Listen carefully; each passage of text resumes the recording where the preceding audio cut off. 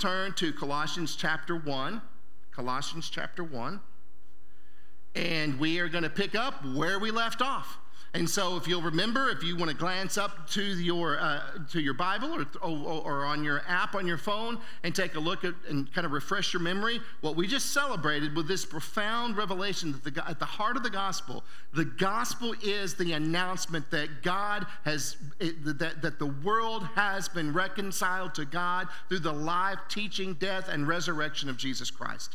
And what that passage celebrates is this vision that goes beyond our capacity to even take time to imagine it and understand it, which is this: God has reconciled everything to himself. And that's where we ended. So that's where Paul has ended this letter. And so he is moving from this magnificent, almost difficult to comprehend announcement that the world is reconciled to God. And now he begins to flesh out the reality of that gospel in both his life and ministry and in the life and ministry and the life of the Colossians. And so we're going to pick up on what is actually one of the more controversial texts in the New Testament. So it'll be kind of fun this morning.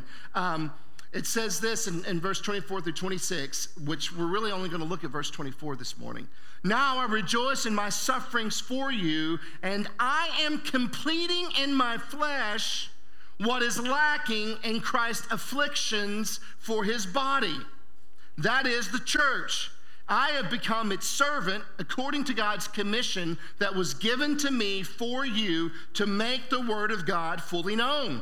The mystery hidden for the ages and generations, but now revealed to his saints. And we're going to talk about that mystery that Paul is celebrating has now been revealed next week. This week, I want to focus on this phrase that Paul writes in verse 24. He says, and I am completing in my flesh what is lacking in Christ's afflictions for his body. Now, I'm going to tell you what the position I am taking and that I am encouraging you to consider this morning, and then we'll talk about why I feel that this is the proper approach to this passage. But I will say, I'll just give you a quick preview. I didn't talk a lot about this. I mean, obviously, we didn't coordinate the worship service this morning. Erskine was here to minister to the youth and to continue to do so this morning by ministering to the youth and the rest of the body in worship. Oh, there we go. Thank you, wonderful people. Oh, I can see you all. What was that? Oh, but having the video about the persecuted church is perfect for dealing with this passage here this morning. Because the persecuted church gives us a hint to what Paul might be talking about when he says, I'm completing in my flesh what is lacking in Christ's afflictions for his body. Now, this, I will tell you, there's a lot of ink that has been utilized, some might say in some cases wasted, on men adding their thoughts to what this is all about. The literature is so big, in fact, I almost decided to pull a fast one and read past it real quick and just talk about the topic of next week's sermon. And I hope nobody noticed. But the more I meditated on it, the more I thought, no, we really need to enter into this, because I found myself deeply comforted in the process of thinking through this phrase. Essentially, what Paul is communicating is that he experiences joy when he suffers on behalf of others. Now, every single word in that phrase is important, because as we all know, we can suffer for many, many reasons. And most of my suffering, if I am honest and as I reflect on it, are just the consequences of my own willfulness, rebellion, and stupidity, or sometimes ignorance, and that's a little softer category. But a lot of the suffering in my life is generated by Artie Favre. But what Paul is celebrating, there is another kind of suffering. And here's the thing, most of us have encountered it. We just don't always have language to attach to it. So sometimes we misinterpret it. But what Paul is celebrating is a specific kind of suffering. He experiences joy when he suffers on behalf of others. The Greek word for rejoice has a direct connection with the Greek word for grace. The Greek word for joy has a direct connection with the Greek word for grace. Suffering on behalf of others is a means of experiencing God's grace for ourselves. Suffering on behalf of others is a ordained means for God's grace to be experienced for those who are actually doing the suffering. The theological church word for this is sacrament. Most of us grew up in traditions that didn't use the word sacrament a lot. First row is probably an exception. If you happen to know what the word sacrament means, would you raise your hands? Oh, okay, there we go. Let's look at about a third, and two-thirds of us are sitting in ignorance. But that's okay, because we're all about to be enlightened. The word sacrament simply means a visible sign of an inward grace, especially one of the solemn Christian rites considered to have been instituted by Jesus.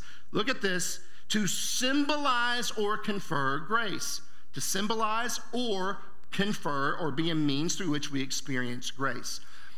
If you've come from more liturgical traditions, you're probably familiar with many of the sacraments of the church. Most of us here grew up in the Bible Belt in evangelicalism, and essentially we acknowledge probably two sacraments that we're most familiar with. Number one sacrament being baptism. It's an outward symbol of an inward grace that has happened. And the other sacrament perhaps being marriage. Again, it's an outward symbol of an inward spiritual unity that the Holy Spirit has brought to two people. But all it's saying is this: there's God's grace that comes to us, but it doesn't come to us like just kind of like dust floaties in your house. There are specific ways that we can engage in that puts us in the position of expanding our experience of God's grace. Hopefully one of them is gathering together in worship. But these means of grace are called sacraments. Now what Paul is saying here then is that sacrificial service is a sacrament. It is one of the primary ways that we can experience the joy of Jesus. One of the primary ways we actually experience the joy of Jesus is when we are doing ministry not for Jesus, but with Jesus. And because we are doing ministry with Jesus, we suffer with him, and we find this odd, seemingly contradictory experience where we might be sorrowful yet full of joy. And Paul says that's why that sacrificial service becomes a sacrament. So, the question is, what exactly might it mean to complete in my flesh what is lacking in Christ's afflictions for his body? Because again, some of the theories that people have come up with, when you finish reading them, it's as if Christ's work was insufficient. And if you read that at first glance, it almost reads that way. Filling up what is lacking in Christ's afflictions almost sounds like his afflictions might not have been sufficient. That is not what I believe it means. I think that theologically, that's an easy answer. No, the work of Christ was sufficient for all of humanity. But Paul wrote it for some reason. Well, here's what I think I want us to consider this morning. And it touches us in very deep and personal ways. The sufferings of Christ are presented to the world through the sufferings of those who are following his way. The sufferings of Christ are presented to the world through the sufferings of those who are following his way. The suffering love of Christ for people is experienced in real time by our suffering love for people. And really, it's not a heavy distinction. Because although Christ is the head, we are his body. So the suffering love of Christ for people is experienced in real time by our suffering love for people. Now, the first place that I would encourage you to turn when you're trying to understand scripture that seems odd, out of place, or obscure, and hopefully we're at the point in evangelicalism that we are no longer pretending like some of this stuff isn't really weird, because it is. It comes across as contradictory. It perplexes us. It's confusing. If that's how you feel when you study the scriptures, you're in good company. That's how we've all felt for 2,000 years. That's why we work hard to try to interpret and understand what it means. But when you come across a scripture that is odd or obscure, one of the healthiest principles for coming to a point of understanding is you first look to scripture that isn't that obscure. So the scripture that's really clear ought to set the tone for the approach for how we understand scripture that is less clear. Does that make sense? So one of the best places to turn when we're trying to understand a passage isn't a commentary. It isn't running to or looking up on YouTube one of the most premier expositors of scriptures in the United States. That's fine if you want to go to those places. I supplement my study with those things. But the first place to turn is scripture itself. With a humble heart, open to the present teaching ministry of the Holy Spirit, who, by the way, is always with you and resides in the sanctuary of your soul. And so we start there. Holy Spirit, open my eyes, help me understand, and what's the rest of Scripture speak to? How does the rest of Scripture approach this topic? Well, let's turn to Philippians 2, or it'll be on the overhead. Philippians 2, verses 25 through 30. Now, let me set this up. The scenario is this. The church in Philippi wanted to send a gift to Paul. It may have been money, it may have been clothes, it may have been some scrolls, books, parchment papers, we don't know exactly, but they were bringing a gift of support to Paul.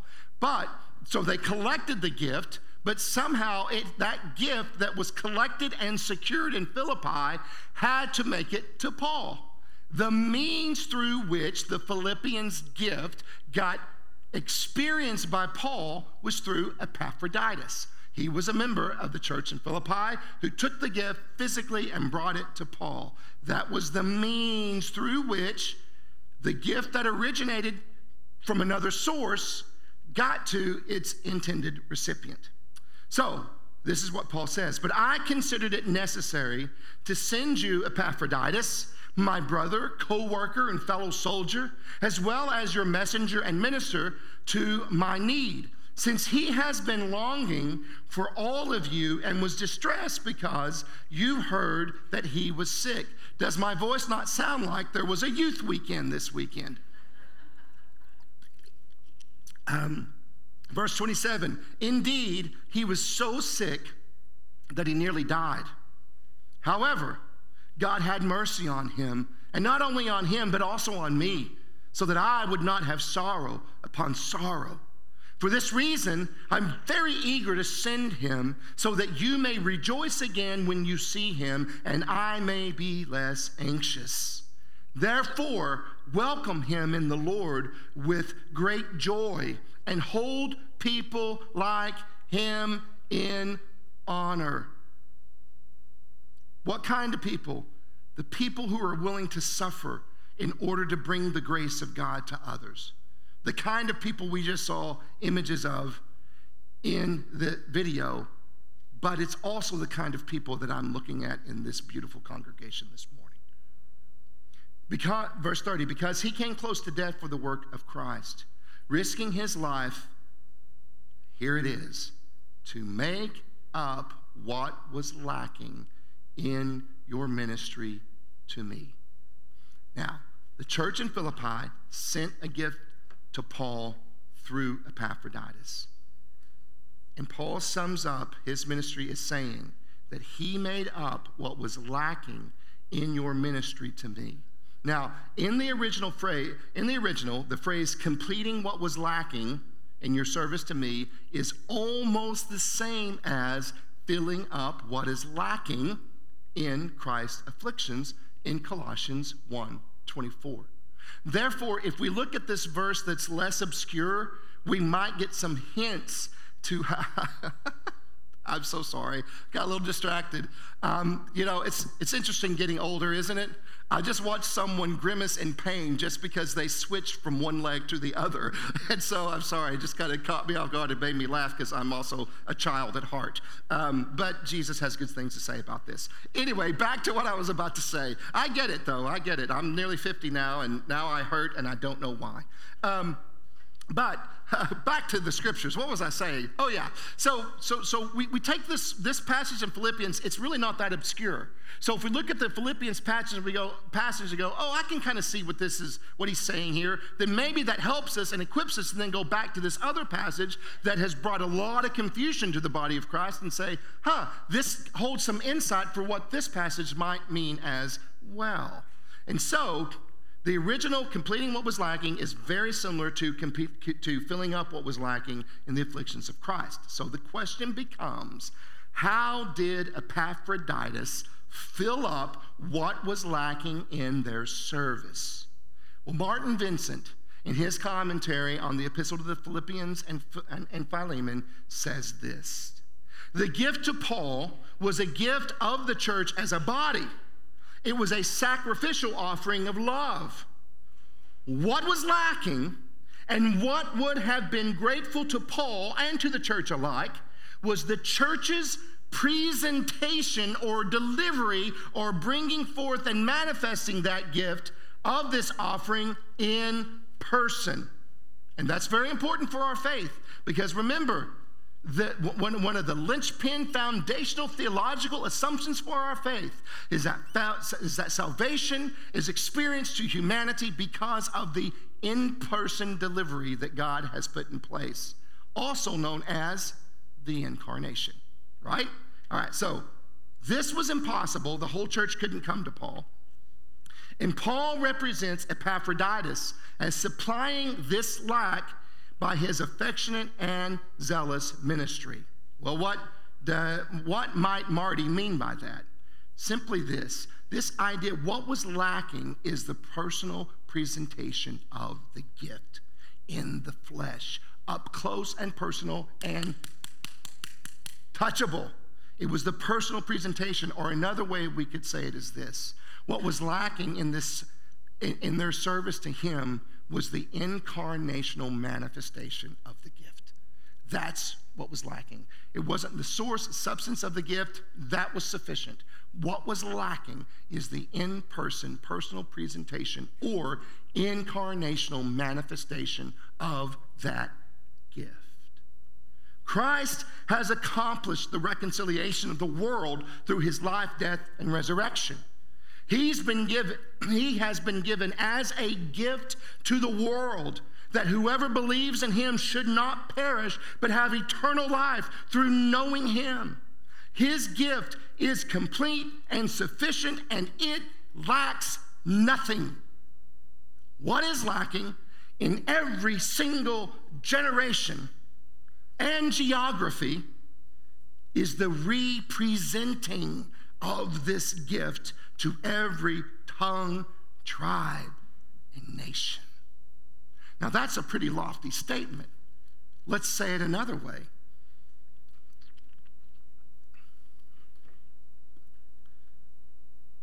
What is lacking is the representing of the gift of the incarnated life of Christ to your family, to your community, to your workplace, to your enemies. That is what might be lacking. The way the Spirit completes this lack is by representing Christ's afflictions to the world, by calling his people, who are the tangible expression of his life, to carry them to their circle of influence and concern. Let that set for just a second. Keep it on the screen. Let's read it one more time. The way the Spirit completes this lack is by representing Christ's afflictions to the world, by calling his people, who are the tangible expression of his life, to carry them to their circle of influence and concern.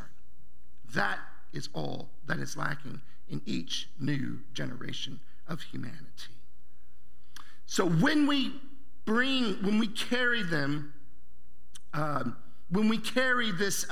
these afflictions to our circle of influence, in doing that, the followers of Jesus fill up what is lacking in the afflictions of Christ by representing them to others who do not yet understand their infinite worth to God.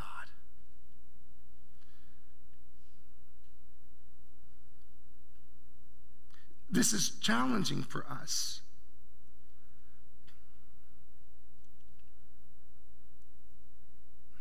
Let me confess to you my sin, brothers and sisters, so that you can pray for me. And in good manipulative preacher fashion, so you can you can maybe access the question of whether or not you've also committed the same sin that I've committed.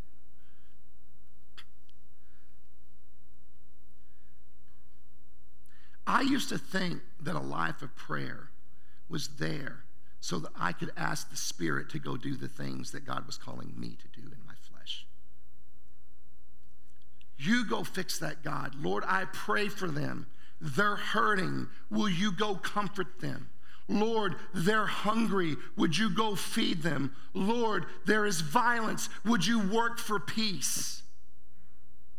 And then I got really frustrated because either my prayers were so generic, I had no idea if I was just doing an exercise in some sort of mental conversation with myself, or when things didn't work out the way I was summoning God to go take care of, I would get bitter and frustrated and say prayer doesn't work. And then it dawned on me one day when the Holy Spirit created some space to say, when I asked, why don't you answer my prayer? And the answer was, because I have empowered you to answer it yourself.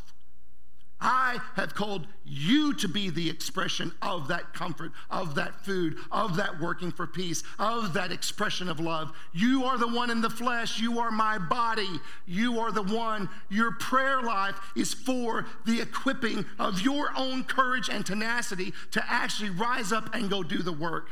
It is not meant to be a substitution for doing the work.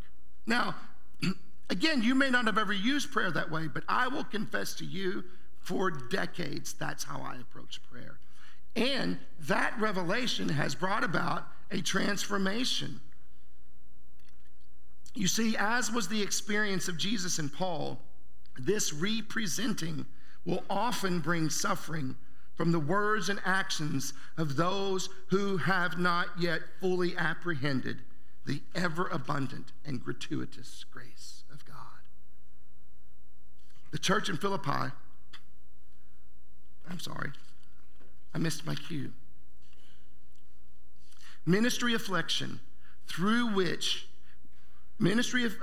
is one of the means through which we deepen our intimacy with Christ. We join him in the fellowship of his sufferings, and others are introduced to the living presence of Christ, which is, and this sentiment is in other scriptures, particularly from the letters of Paul. So let's look at two other examples. 2 Corinthians, they're both in 2 Corinthians. 2 Corinthians chapter 1, verse 5. For just as the sufferings of Christ overflow to us, so also through Christ our comfort overflows. If we are afflicted, it is for your comfort and salvation. If we are comforted, it is for your comfort, which produces in you patient endurance of the same sufferings that we suffer. And our hope for you is firm, because we know that as you share in the sufferings, so you will also share in the comfort. 2 Corinthians 4, 7 through 12. Now we have this treasure in clay jars, so that this extraordinary power may be from God and not from us. We are afflicted in every way, but not crushed. We are perplexed, but not in despair. We are persecuted, but not abandoned. We are struck down, but not destroyed. We always carry the death of Jesus in our body, so that the life of Jesus may also be displayed in our body. For we who live are always being given over to death for Jesus' sake, so that Jesus' life may also be displayed in our mortal flesh. So then, death is at work in us, but life in you. And there's a part of my flesh that just wants to play at ministry at the place of least resistance. But I've learned that is not where the Spirit's calling me. He is calling me to the hard place. If you are uncertain about God's next step for your life, one thing is to consider this piece of wisdom. My friends, the obstacle is the way. We want to build our lives in avoiding the obstacles, but the obstacle is the way. As I press into that suffering, I discover that Jesus was already there to meet me there. And he empowers me to endure it, and then he comforts me, and then I get it. Now, this inward comfort from Jesus is what I have to bring to comfort others. Because sometimes, my friends, my words are not enough. My theological explanations, they are not enough. In fact, in the face of severe suffering, a simplistic theological answer is just silly. But if I can sit down and say, I've been there, brother, sister, this is the comfort that the Spirit has deposited in me, and now I want to share it with you. In hopes that it will comfort you, and then one day you'll possess it to share it with someone else. But I don't get that experience if I've avoided the suffering. As long as I resist the obstacle, then I rob myself of that invitation to deeper intimacy. The obstacle is not the warning. It is not the trick of the enemy. It is the way forward. It's what God, the Spirit, compels us to. Sometimes I use this quote, and I don't always like to use it because people sometimes misunderstand it, but I love it. One of the women that have been one of the most profound spiritual influences on my life is a woman by the name of Jackie Pullinger. Now, I have only met her once, twice. I've spoken with her 2 times, and they were very brief. Now, she didn't waste words at all. It was very brief. Jackie Pullinger decided she wanted to go into missionary work when she was a young lady.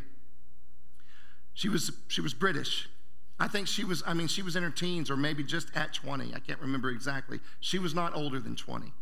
And she was not equipped, and none of the missionary societies wanted to use her. Now, I don't think that she's a model for ministry. I think that there's a place where we ought to be sending competent missionaries out onto the field.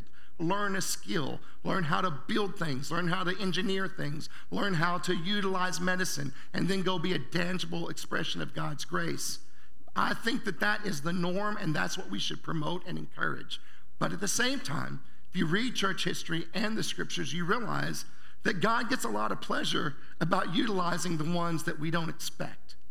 So Jackie went through the means. She wanted to be equipped, but none of the missionary societies would let her in. They wouldn't train her. I don't know if it was because her youth or because of her gender, but they wouldn't train her. And so she still felt this tug in her heart. So she talked to a pastor, and it's unclear whether or not this pastor was giving actual advice or was being a little bit just saying something in the moment that he didn't necessarily think she would take him up on. But he said, maybe you should just get a ticket to a slow boat to China and pray at every port. That's what she did. She got a ticket, slow boat to China. It was going to end in China. And so she prayed at every single port. Never felt the nudge of the Spirit. On her way into the port of China, she actually thought, in her mind, oh, this was a test of faith. No suffering at the missionary fields. God was just trying to bring out my willingness, and I have passed my test. Except for when the boat docked in China, the Spirit said, here's where you need to get off. And so she got off the boat and just followed where the Spirit led. Had no contacts, had very little money. And at that time, there was a place in Hong Kong that was a 5-acre piece of land. Was it 5 acres or 10? Anybody remember? Anyway, we'll say 5 because it works better for the story. A preacher never lets facts get in the way of a good illustration. So it was called the Walled City because of some kind of miscommunication in the way the legal documents were written. This 5 acres wasn't owned by any country. There were no laws. Now, it was set at a particular date, somewhere in the early 90s, that land was going to be moved over to the Chinese government and they would have it. But that date, this was back in the 60s. It hadn't happened yet. And so it was a haven for gangs, criminal activity, prostitution. They could escape to the Walled City. I mean, this is really interesting stuff. You should do the Google this afternoon, because they would pirate in illegal electricity. They had this raw plumbing system, basically, where there was sewage out in the streets. But if you committed a crime, you could live your days in the Walled City and the law couldn't touch you. That's where God sent this blonde 20-year-old British girl. And she began to work with the heroin addicts there. Now, I'm going to pause there. Go look it up. Read the book, Chasing the Dragon by Jackie Pullinger. It will be with your soul until the day you die if you take the time to read it. But all that to say is this. I deeply honor this woman. And she said this quote that I have lived with for many, many years now. And it's this. The principle of the gospel is this.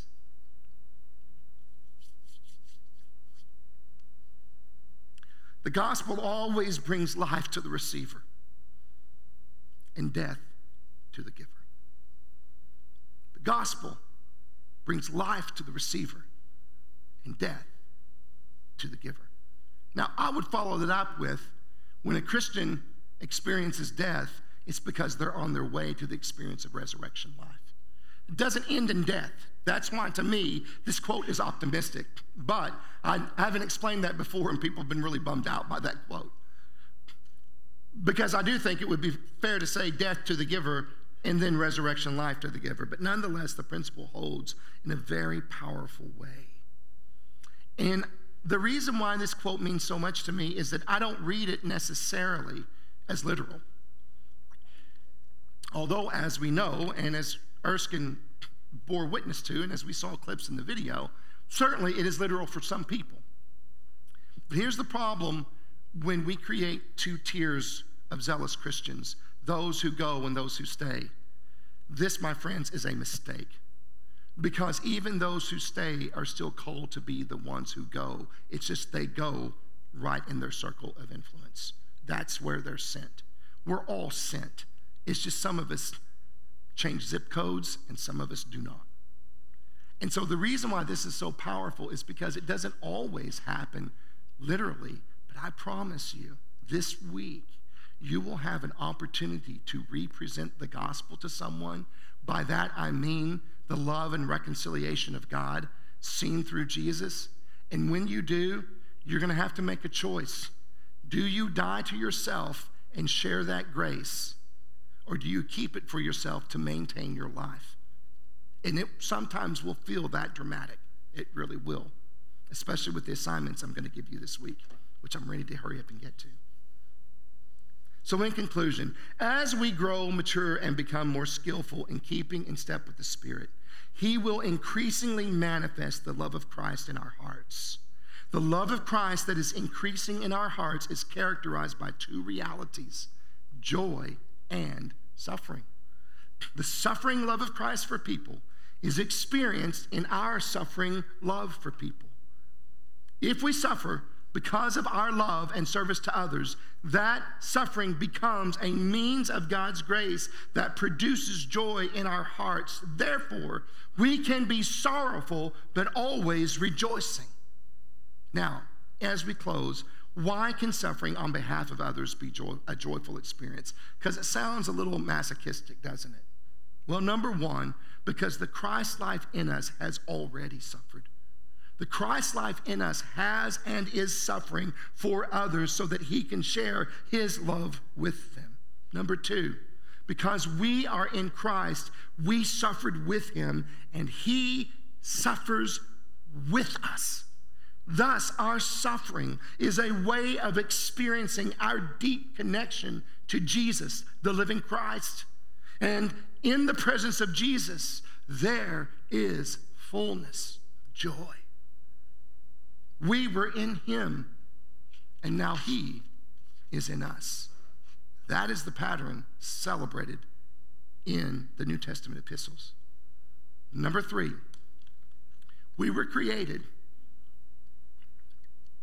to be our brother's keeper by practically extending the love of God to them. And when we live in agreement with our nature in Christ, we are at peace. Even if it's uncomfortable, the peace that I can no longer bear is living in contradiction to my new reconciled, redeemed, righteous nature in Christ. I don't want to live in opposition to that anymore. And I don't want to live my life as though that's a goal that I'm trying to attain. I want to live from it as a gift that God has given me freely.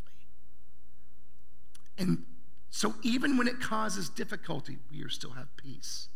So as the team would come up to close us in worship this morning, let's take a moment to pray about responding. The best time to learn to love with the love of Christ is when you are most tempted with something less than the love of Christ. The best time to learn to love with the love of Christ is when you are most tempted to react with something less than the love of Christ. And those temptations, or we might say opportunities, abound because other humans present them to us all the time. So what I want to do is we talked about some big ideas this morning, but discipleship doesn't happen by contemplating big ideas. It doesn't happen just because we discuss them over coffee. It doesn't happen just because we say we believe them.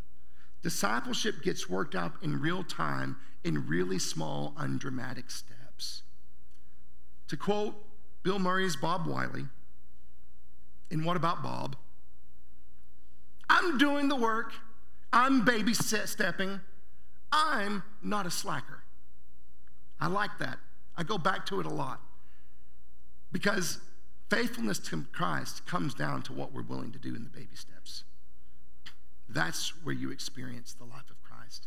It comes to us we celebrate the testimonies of the way grace of God comes to us in macro crisis, but the truth is the grace and presence of Christ comes to us in several moments of micro crisis all the time. It's in those baby steps. So here's what I suggest or encourage you to do in the power of the Spirit this week. Number one, look for an opportunity this week to take the time to truly understand someone before you try to make them understand you. Maybe the thing that makes you mad is someone who has a different political philosophy than you. Reach out in friendship and listen, not just to their convictions, but the storied context from which those convictions were cultivated. Hear their story.